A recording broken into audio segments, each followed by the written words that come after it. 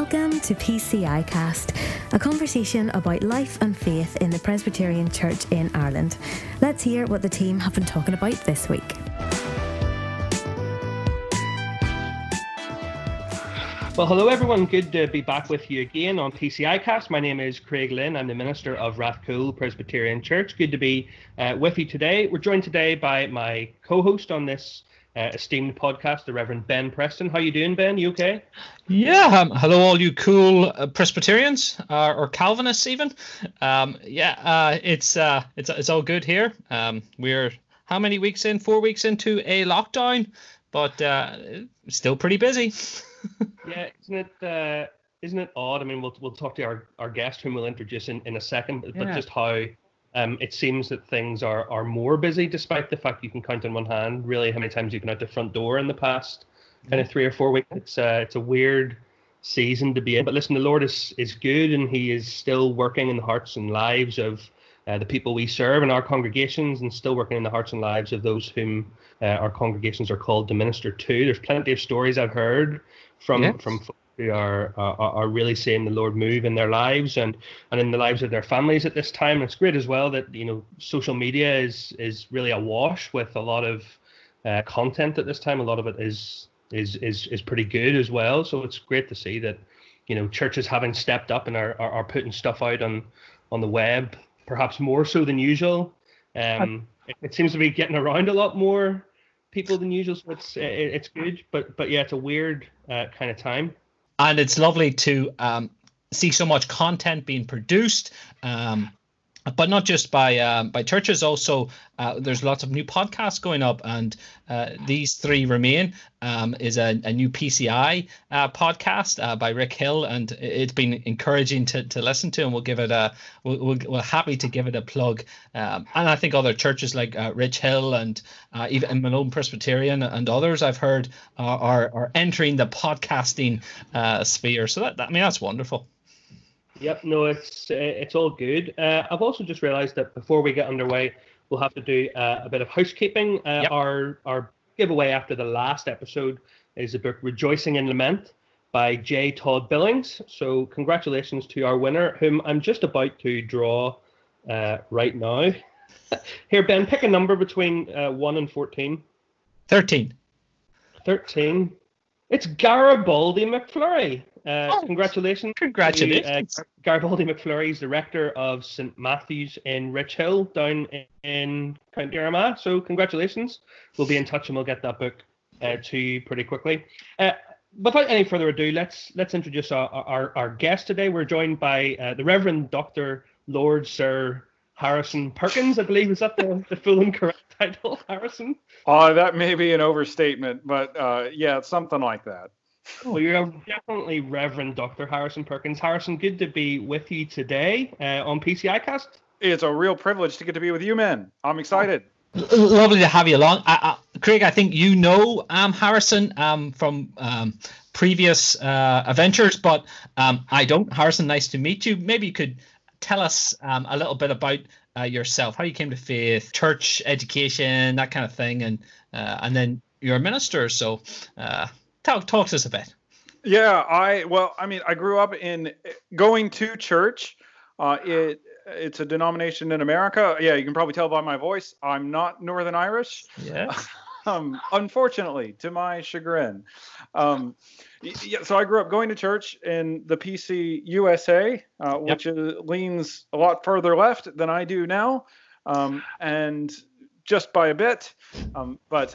So I grew up going to church, and when I went to university, I got involved in a ministry that did a lot of evangelism on campus called Campus Outreach. Yep. And they were very intense about discipling people and teaching us to read the Bible.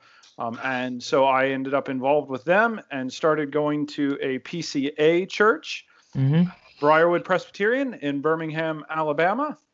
And from there, I mean, it was just a process of growing in my faith and learning to take it seriously. It's hard to tell exactly when I became a Christian since I grew up in the church, but grew in a lot of specificity about what the gospel certainly is, Yes. and who Jesus is and what he has done for me. Amen. Going to Briarwood and learning from other men in campus outreach. And so a couple of years into that, I kind of felt like I was playing catch up. I hadn't known a lot about what the Bible teaches. And so I was throwing myself into book after book after book about doctrine and theology and what books of the Bible are about.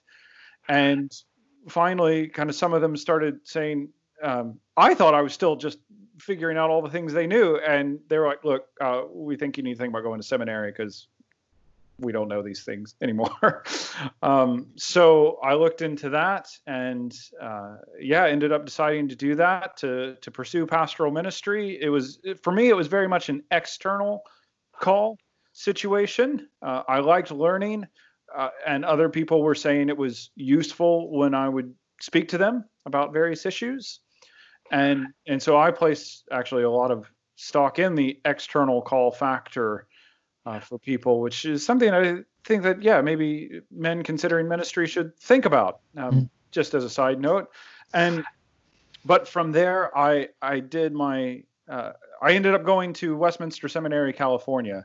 Yes. Is where I graduated with a Master's of Divinity, and exciting place to go. I really recommend it. Lots of great guys teaching there, and really influential professors for me, Mike Horton and Scott Clark, the whole list of them, really. And one of our ruling elders at the church where I serve now has been appointed as professor of New Testament there. So Brad Bittner is an amazing guy. Sad to lose him, but he'll be going there. So I spent 3 years in San Diego. My wife and I, whose name is Sarah, we got married in 2012 and moved to San Diego. And it was great. Learned a lot and did a lot of training about how to preach, what we're supposed to preach, learning how the confessions help us understand our Bible well and explain it clearly. And I thought I was going to take a pastoral call in San Diego. And there were some logistical, it wasn't, I was in the PCA. The church that looked like it was going to call me wasn't. And so it was going to be a matter of coming into the PCA for them.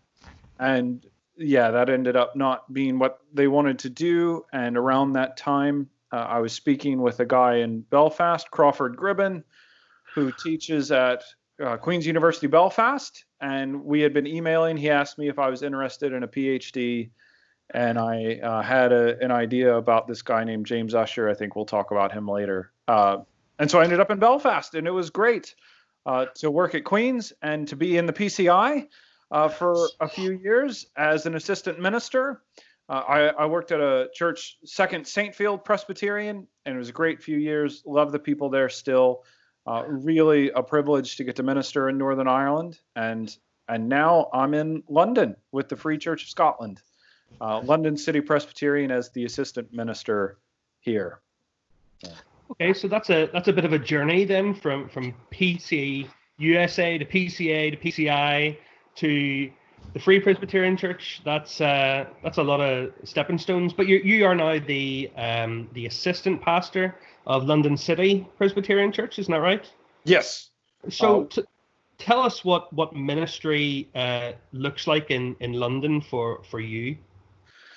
Yeah, well, normally, we're in the midst of this coronavirus season. So normally, we do these crazy things where we have 2 Lord's Day services and we visit people throughout the week, and we pray together and try to focus on God's word. Amen. We don't have a silver bullet. We don't have any fancy tricks. Really, we are a pretty simple plan in that regard. We preach the scripture. We try to have some midweek studies. We have a prayer meeting. We have services, and we visit people. And that's what it normally looks like. A lot of time in the Bible and a lot of time with people for me. Right now, it looks very different. We're trying to keep track of people via Skype and the phone and all sorts of various ways. We have a weekly meeting on Zoom. to get the congregation, quote, together in a sense, to pray. And it's been going well. I think people are encouraged by it. We pre-record a few things to release on Sunday. Our senior minister, Andy Pearson, who's a great guy, really a privilege to work with him and delighted to be his assistant. He's been preaching through 1 Peter, which he started doing since the lockdown. And those are our videos in the morning. I have been doing shorter videos. So the morning ones we sing 2 psalms and we have some prayer and a full-length sermon. In the evening, I have been doing a shorter devotional on a psalm, and that's been really encouraging for me. I'm a psalms kind of guy and love to sing the psalms, so it's fun to work through psalms and try to give some thoughts for the end of God's day to help people keep observing it despite our circumstances. I'm really excited about this other. That's kind of expected, I think. This other thing is new. I've started, just released today as we're recording, a series of videos on covenant theology, and I'm really excited about these. As we'll talk, that was my PhD work was in covenant theology, but these are really condensed. The longest video, I was aiming for 5 minutes. That's not happened, but the longest is 10 minutes. So I think it's still within the realm of being digestible. And so we've released 2, and it should be a series. I don't know how often we're going to put it out, of just trying to take a really specific facet of covenant theology, work through it bit by bit, show how it comes out of Scripture, and get around to this. Helps us read our Bible. It helps us understand our relationship to God. And I hope that becomes a really useful thing that can last beyond this time in quarantine for our congregation and further afield too. Yeah, no, we'll gladly provide a link to that in our show notes for brothers and sisters who are listening over here on the mainland to access. So no, that sounds really great. I saw that being shared on Twitter, I think just about lunchtime there today. So we'll have a look at that. That should be good. You talked to us a little bit about what ministry is looking like at the minute. What is general life in London looking like at the minute? I mean, it's a colossal city, but I mean, we are in Ireland and Northern Ireland over here, and life is a different pace over here compared to London. What does day-to-day life look like at the minute over there? Yeah, it has certainly ground to a screeching halt in some respects. Most of my job requires a lot of public transit, at least for doing visits. And I mean, I don't even have a car, and a significant portion of our congregation doesn't own cars. So anything we do usually involves being in public, being on public transit. So all of that has come to a stop. And so most of us really are at home. My wife and I are both working from home, and it's been a few weeks really since we've even left to do anything except the daily allotment of exercise, a short walk. But even that in London is a bit eerie. There are even the road where we live. There's plenty of shops that you worry, are these even going to open again? And in a place where it's normally really busy, and you're kind of annoyed that there's so many people. Right now, it's unnerving in the opposite direction. Where is everyone?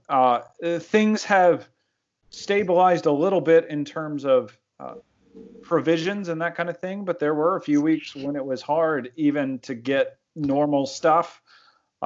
Not the thing that everybody's missing, the gold nuggets of toilet roll and hand soap and that sort of thing, but even just like chicken and beef weren't in the stores, and so that was disconcerting to say the least. But I think it's come back some. And what is ministry like? Well, it is weird. I think we are feeling our inadequacies in a different and new way. for sure. Andy and I neither are necessarily technologically gifted in an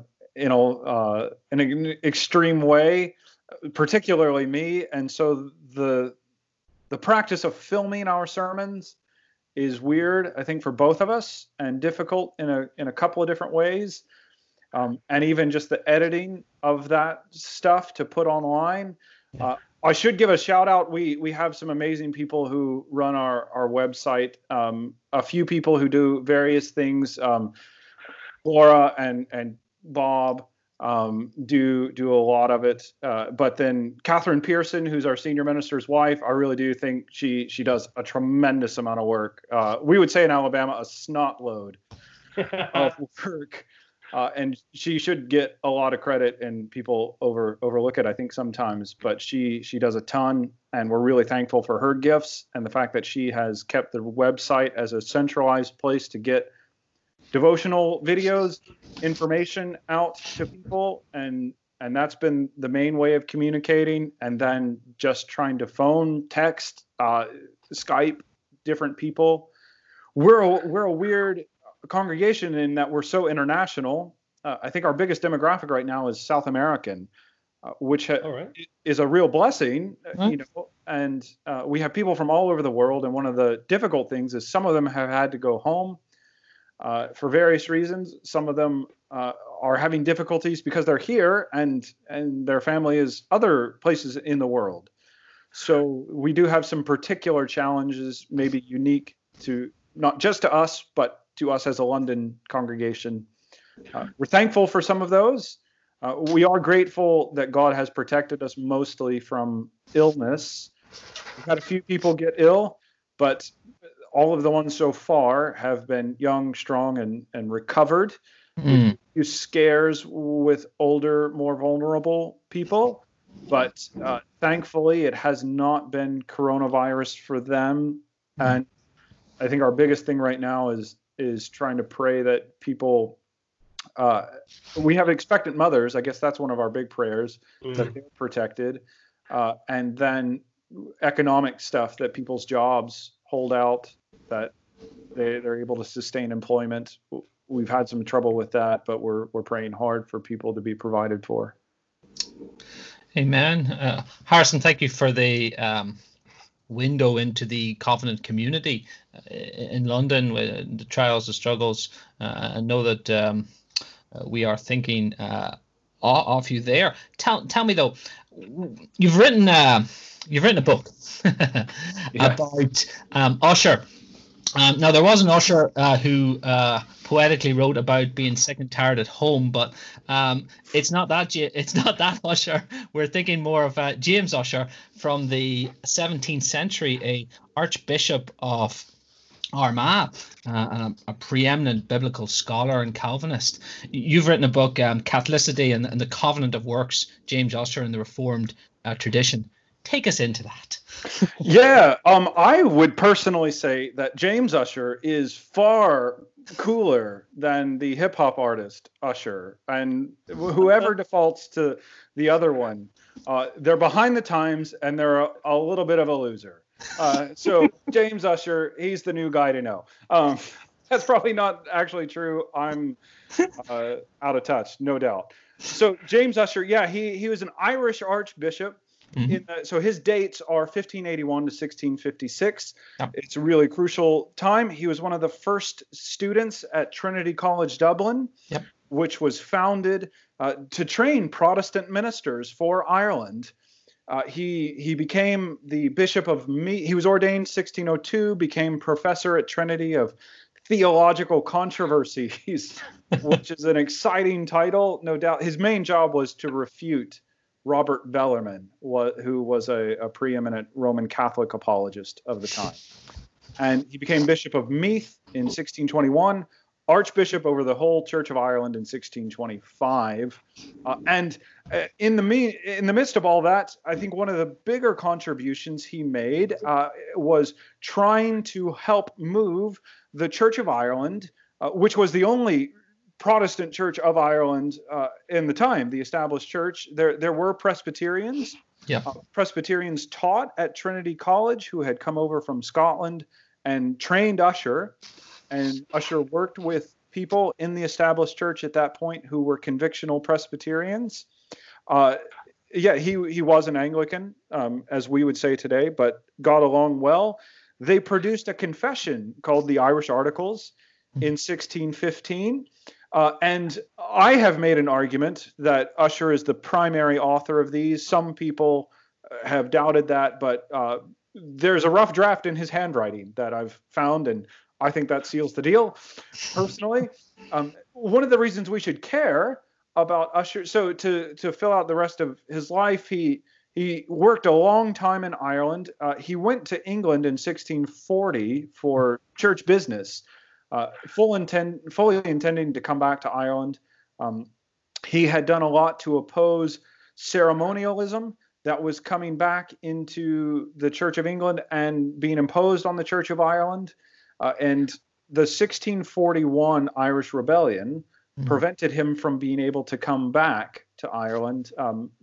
They essentially said, if you come back, we'll kill you.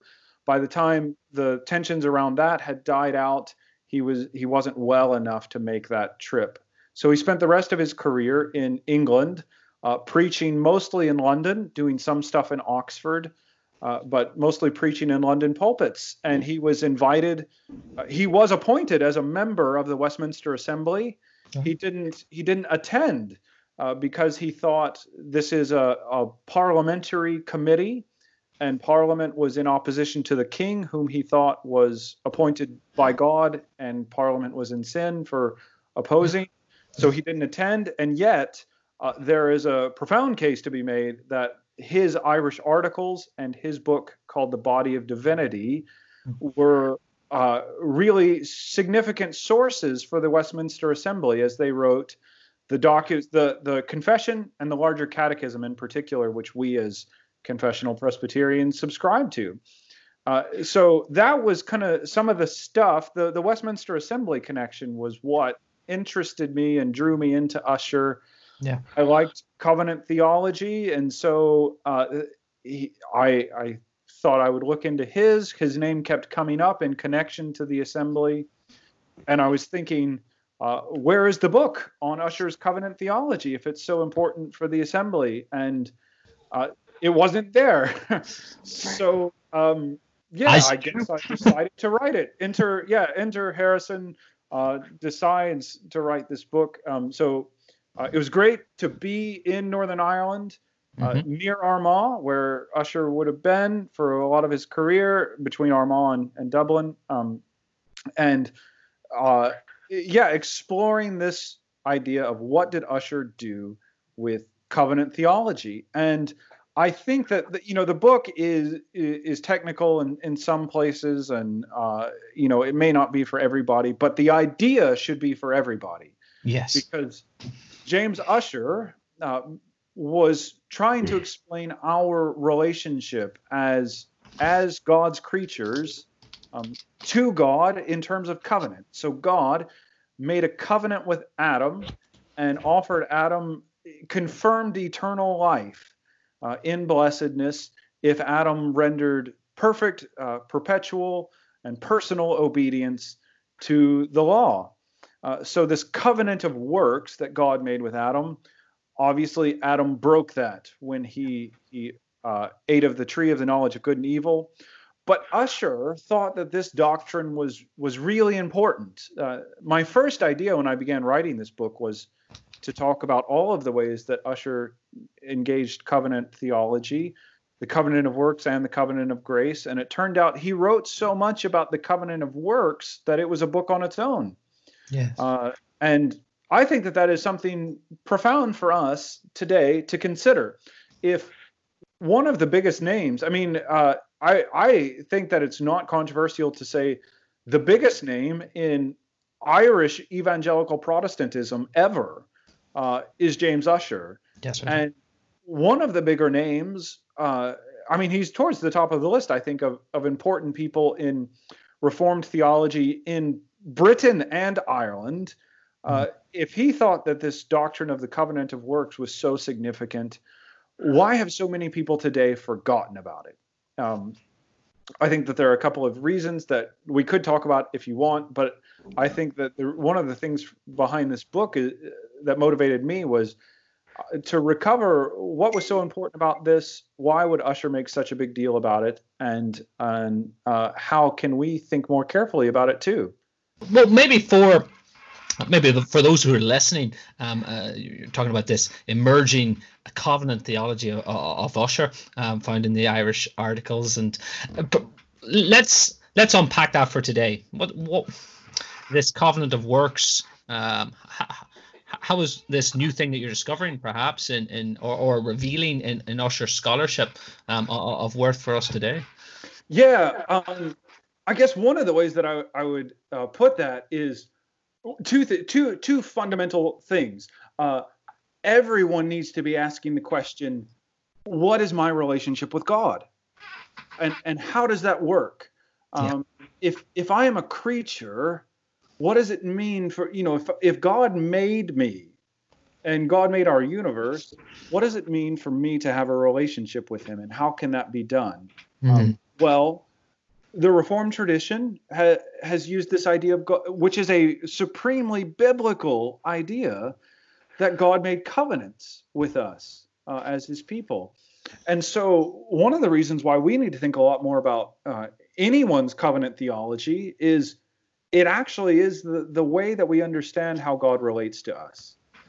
As ordinary people who need to have a right relationship with our God, covenant is the idea that explains it. We cannot climb up into heaven by our own strength, even as unfallen. Adam and Eve could not have jumped off the face of the earth high enough to punch a hole into heaven and demand a relationship with God. God was good and kind and loving, and made a covenant and an agreement that said, Adam, here's what my relationship with you looks like. We are on good terms. I walk in the garden with you now, and I'm offering to heighten your blessings. I will confirm you in eternal life, in an even better creation than paradise, if you will be obedient. And he didn't tell this to Adam, but that term of needing to obey would come to an end in the test with the serpent at the tree. That would end this probation of sorts. And so God was being very good to Adam in offering him this heightened blessing above what he'd already done in making a relationship at all. And I find that very exciting, because now, after the fall, we're not in the covenant of works, but God still makes a covenant with us. We still don't have the ability to pull the ladder down from heaven and climb up ourselves. God makes a relationship with us. And especially as fallen, sinful people, I think that we have a really interesting predicament of how can we know that God loves us? How can we trust that God will keep his promises? And the answer is, well, because God made a covenant. A covenant is a binding agreement. We do this when we buy a house. We sign a covenant. We do this when we get married. I promise God and these people here that I will love you for the rest of my life. And so there's something for our reassurance that we're in covenant with God. I think that that's infinitely rich. And yeah, I could talk about that forever. But I'll put it on pause for just a second to say, why what's up with this you said new thing that I've found? I would say it's not a new thing. It's something we forgot. We got wrapped up in all sorts of other questions, some of them very legitimate. We distorted some things. The gospel was always there, with some at least, but we forgot about some of our really helpful categories like covenant, or at least set them to the side, that actually are really powerful. It is I've categorized it as a legal thing, and it is, and the legal part of it assures us of God's promises, and so that's, I guess, theological in a stricter sense, but it's also really moving that God would make infinitely rich promises to us. When our first representative in the covenant of works broke the covenant, plunging us all into sin, God made another covenant and gave us this is why the scripture calls Christ the second Adam, because Christ came and fulfilled the law for us. Ussher puts this in terms of we had a principal debt we owed God obedience. Adam owed God obedience. And then we accrued a second debt by breaking the covenant of works, the debt of penalty. And Christ pays our debt because God is offering us this immense blessing of covenant relationship, of covenant life with him in the new Adam, in Jesus Christ, who fulfills the law, who credits us with his own personal righteousness, who ensures, when it talks about citizens in heaven in the scripture, Christ earns that for us. He earns our right to enter heaven. And if Jesus Christ stands in heaven for us, then we as believers know that we will go there, that he has purchased our citizenship there. He brings us into that by faith alone. That's the thing that ties us to this new Adam. And all of these things are rooted in God's promise. That should be, I think, immensely moving for God's people. It should provide a lot of assurance of how much God loves us. It should help us understand more deeply what Christ did for us. And it should motivate us more thoroughly to pursue holiness. So I think that, these things that aren't new, aren't things that Ussher made up. One of the arguments of the book actually is that the covenant of works and the covenant of grace are, for Ussher at least, just new terminology, a new way to package things that Christians taught in the early church, in the medieval period, and he's just packaged them together in a new set of terminology. So it's not new. Actually, it's forgotten. We need to recover it because it is so good for the life of God's church. Harrison, Ben and I endorse everything you just said there, and such a brilliant and fitting summary, really, of our understanding of covenant theology and its importance in our life and faith as Christians. We talked just before we started recording, Harrison, about perhaps you recommending a book if someone wanted to pick up something as an introduction to the life of James Ussher. And I know you're going to give us a recommendation for that just now. But would you have a recommendation of what someone could pick up to give themselves an introduction to covenant theology and its history and its importance in our life and doctrine as well? Is there anything you could recommend there? Yeah, I would say the book that I would recommend as an introduction for Ussher. There are a few things out there, but an introductory work. The best one that I can think of is by Crawford Gribben, who's an excellent scholar and yet cares deeply about God's people too. His book, The Irish Puritans, James Ussher and the Irish Reformation. I think that's what it's called. It's a short book. It's a helpful book. It gives you a sketch of who Ussher is and what he was doing working for Protestantism in Ireland. That's a great book. If you want to learn about covenant theology, if you've never heard of it, I think one of probably the best first book to read right now is called Sacred Bond. I think it's just come out in a new edition. It's by two men, Michael Brown, who is now a pastor in Milan, and Zach Keel, who is a pastor in Escondido, California. It's a good book. It's a helpful introductory book.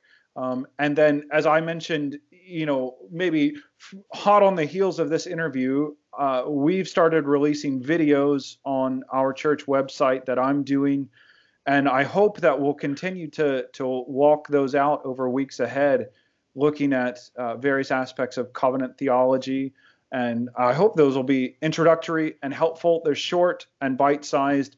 If you want to take the next step up, Michael Horton's Introduction to Covenant Theology is probably the most extensive, but it can be a bit heavy if it's your first thing. So, yeah, those are two great recommendations there, Harrison. Thanks for those. We're going to be giving both of those books away as our giveaway this month.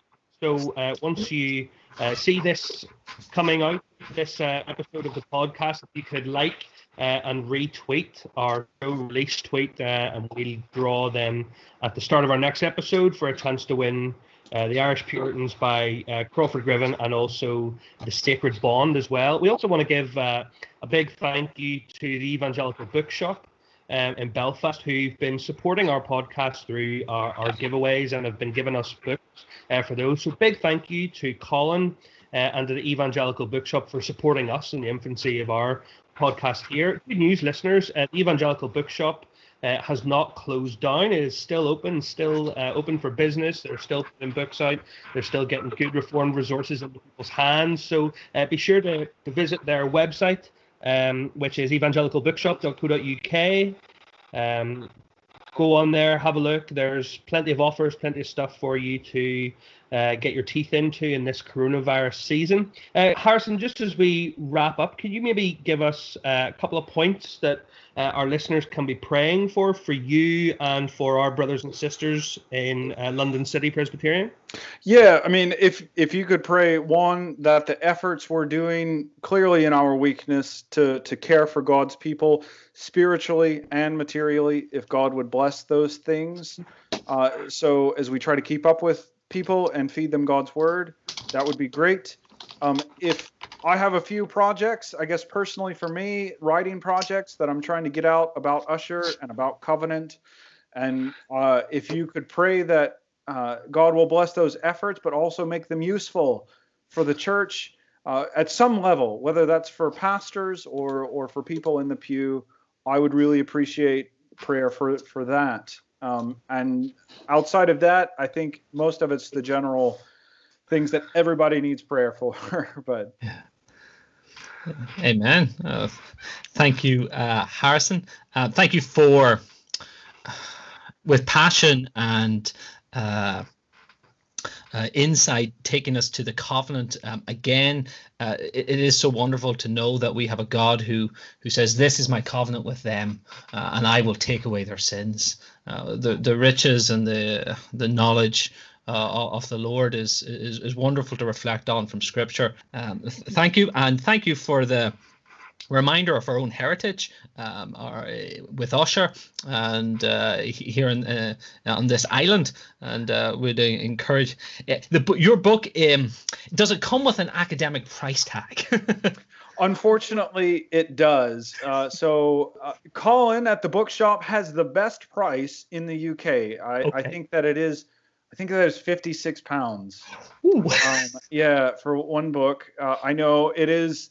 But it's a nice book. It's a good hardback. It's actually a sewn binding, and it has been thoroughly vetted by plenty of people. So you know that it's not making stuff up.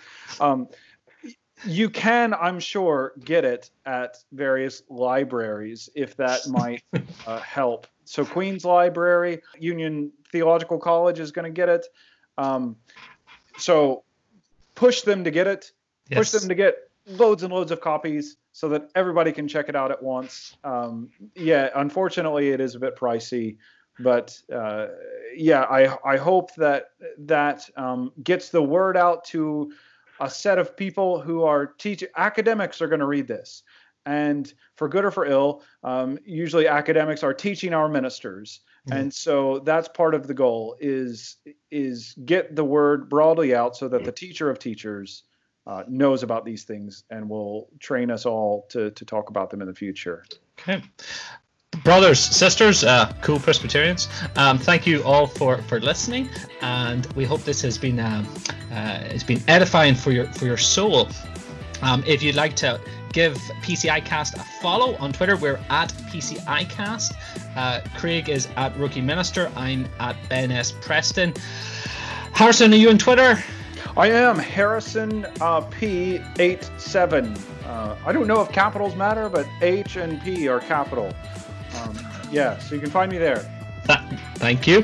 And all remains for me to do then is to wish you well, and we trust this and pray in God's grace that this lockdown will come to an end shortly. Thanks for listening to PCIcast. Join us again next time for another conversation about life and faith in the Presbyterian Church in Ireland. In the meantime, don't forget to follow us on Twitter using @PCIcast. See you next time.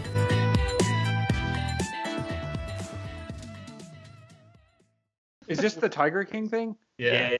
Okay, we haven't ventured to watch it yet, but no, it'll be 8 hours of your life, but it will confirm to you beyond any doubt that the doctrine of total depravity is still alive and well. Yeah, it's one of those things that I have imagined, because I've heard some about it, and it's mostly from people over here, and they're like, "This is happening in America," and I'm like, "Yeah, that sounds right."